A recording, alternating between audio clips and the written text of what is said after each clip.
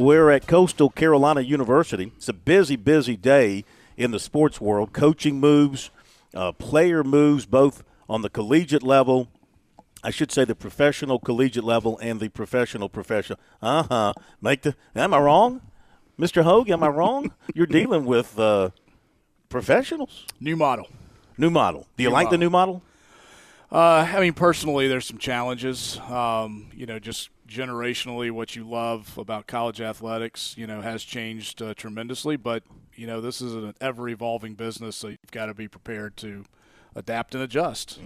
That's the key.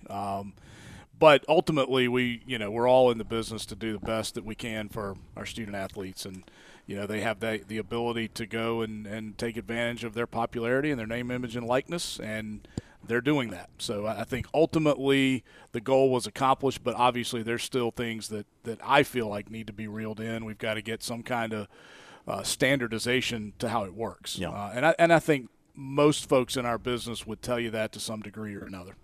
Back to your new football coach, Joe Mulliglio was telling us the one thing he made sure as he was looking at different people was, do they understand what you guys are doing here at Coastal Carolina? What impressed you most about Tim Beck?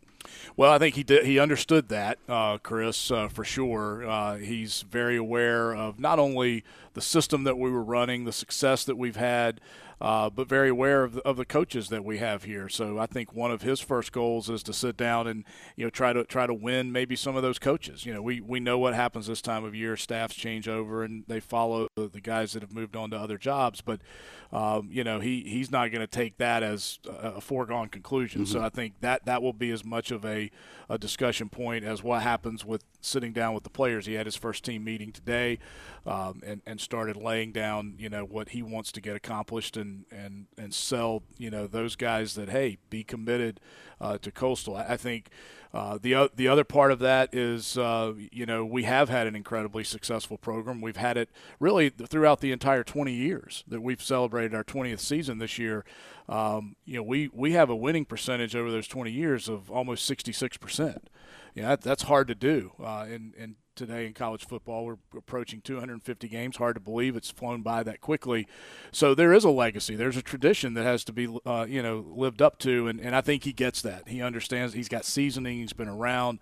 This is not somebody that, just broke into coaching a few years ago or has been on a couple of teams that had nice years. I mean, he's been in the grind for some time. And the other part that I think really he brings to the table is, and this is part of the reason we wanted to move as quickly as possible, because we all knew that the portal was opening today. That's, that window now is kind of forcing the hand a little quicker mm-hmm. than it did before.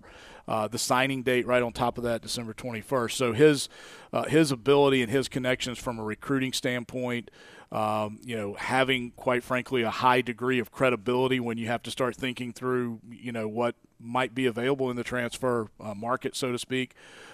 He brings that ready-made. So I think all those ingredients is what made him the ideal candidate to be our fourth coach. Phil asked you about possible changes and help from the NCAA, as you referenced, with regards to name, image, and likeness. And maybe we can't change the transfer portal in its date, but would it be helpful to maybe move to a summer signing period to go along with the spring signing period, as opposed to one in early December to kind of force coaches' hands? Yeah, and that's been on the legislative table, many times, and I would personally not have a problem with that. I think you want to try to get that locked down as soon as possible, because this is a very tough time of year, not just because of what the calendar is and how you're trying to work through your commitments, but institutions have different schedules this time of year. Being able to do a lot of the legwork you have to do behind the scenes can be maybe a little more difficult, and every school has different challenges from that standpoint. So if you can get folks locked in a little sooner, we all know that the summer environment is ultimately where a lot of evaluation is happening. Right. That's where the real, rubber hits the road and the deal, I shouldn't say deals, but that's kind of what's happening now. Mm-hmm. That's where the decisions are being made. That's where athletes are choosing where they're going to go.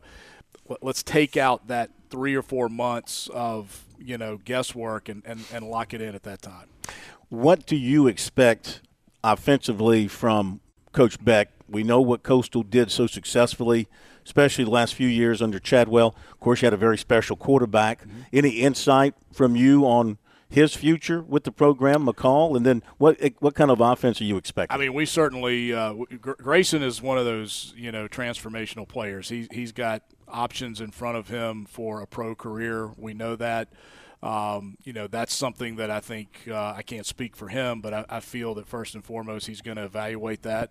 But I think one thing we've learned in the last year or so, Grayson is somebody that loves Coastal Carolina. He has a tremendous affinity for this school. I think he made that very clear in some of his colorful remarks in the past year. Even in you talk about NIL, even with the way he's connected with the deal at Darlington. I mean, he's very much become ingrained in our culture here. So, I certainly hope that will weigh heavily on any opportunities that may come his way. But I think first and foremost, he's got to weigh what does the future look like for him outside of college football, because he's one of those individuals that has that opportunity, and I'm sure he will do that. But from a scheme standpoint, Phil, I think a lot of folks have watched Tim's offenses. They've watched NC State. They've watched Ohio State. You're going to see probably an amalgamation of a lot of things.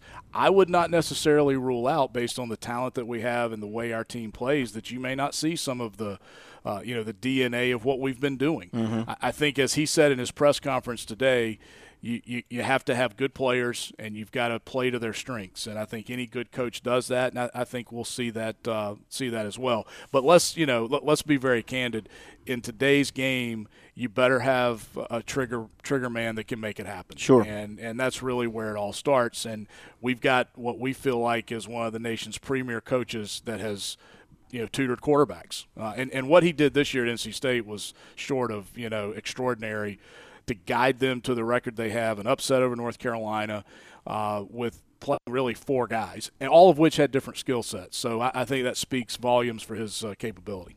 One last thing. I mean, people around the state might be wondering, you're the athletics director, but Joe Moglia oversees oversees the football operation, having been the former coach here. And some people might wonder, how does that work well for a guy who's an AD? And ADs are the guys who usually handle football. How do you personally handle that in your role? The relationship between you and Joe, it must be exceptional. Well, it is, and has been for 8 years a tremendous learning lab for me. Yeah. There's not a lot of folks that would have an opportunity to be that tight in and close to and have a friendship with someone who's achieved what he has in the business world. Yeah. You can't go get a degree at a business school or an MBA that's good as that. So, first and foremost, that's an incredible opportunity. But number two, my focus in over 25 years here has always been service to this institution. That's the way the institution wanted to draw up the structure, so it's never been really an issue. I mean, we've been able to work incredibly well together through that. And, through this whole process, again, it started way before now. And there's been plenty of times where he and I have communicated, all right, show me your list, let's talk through this, let's bounce ideas. There's names I would drop in. So once you get to this stage, we're 100% in sync, and I trust him, tremendously with the way forward. As an outsider, I mean, I have to be impressed. Yeah, no question. I have to be impressed with the way you guys handled it. And listening to Joe today talk to us, and he kind of scoffed, if I can use a word for him. He kind of scoffed at at bigger schools who hire search firms to help go find these guys. He says it's about relationships, and truly it is about relationships. And he had this relationship with Beck going back to their days at Nebraska. He kept that alive, knowing that he just kept hitting. And this is where he applies his business acumen. It's about being prepared for the next step, not knowing when the next step is going to come, but when it comes, you're ready. You guys were ready. We were ready, and that's the way we approach all of our scenarios here. If you can go back to the spring when, we were fortunate to hire Coach Pedersen to be our women's basketball coach. It was the same thing. There was no search firm. We didn't go through that. And obviously Joe's feelings on that are very clear, but mine are very clear too. I'm in a position where my job is to evaluate coaches. My job is to go out and take the time. Joe mentioned watching film today, but whatever activity it is, and being an old sportscaster, right? I tend to enjoy that a little more. Dive into the minutia of what makes a coach work or not work. I think we are in kind of that second-by-second social media world now, and we get caught up in the rush. And I think you have to be very careful. That's great. The fanfare is important, but you have to be deliberate, and you have to be, I think, very judicious at how you go about those decisions, because they're incredibly impactful decisions for a long time. And if you don't have all your eggs into the process, you may not get the maximum out of what you're trying to do. Have you got a short list for your next basketball play-by-play announcer / sideline football announcer? You got a little short list ready? A really small list. Huh? Is that you ready for that? It's a game-by-game evaluation. I'll be listening tomorrow night. Speaking of which, sooner or later, I'm sure you guys certainly hope that it's tomorrow night, but Cliff Ellis about to hit 900 career victories. Yeah. What a career. This guy's been doing it for close to 50 years. It's really, and I want to say tonight, because we really want to see Cliff be recognized by the National College Basketball Hall of Fame. I think the time has come that he needs to be in that organization. When you look at a lot of the coaches that are in it, in the heart of basketball country in Kansas City, start that campaign tonight, because what he's been able to do at multiple schools is right up there with, the legends of the game.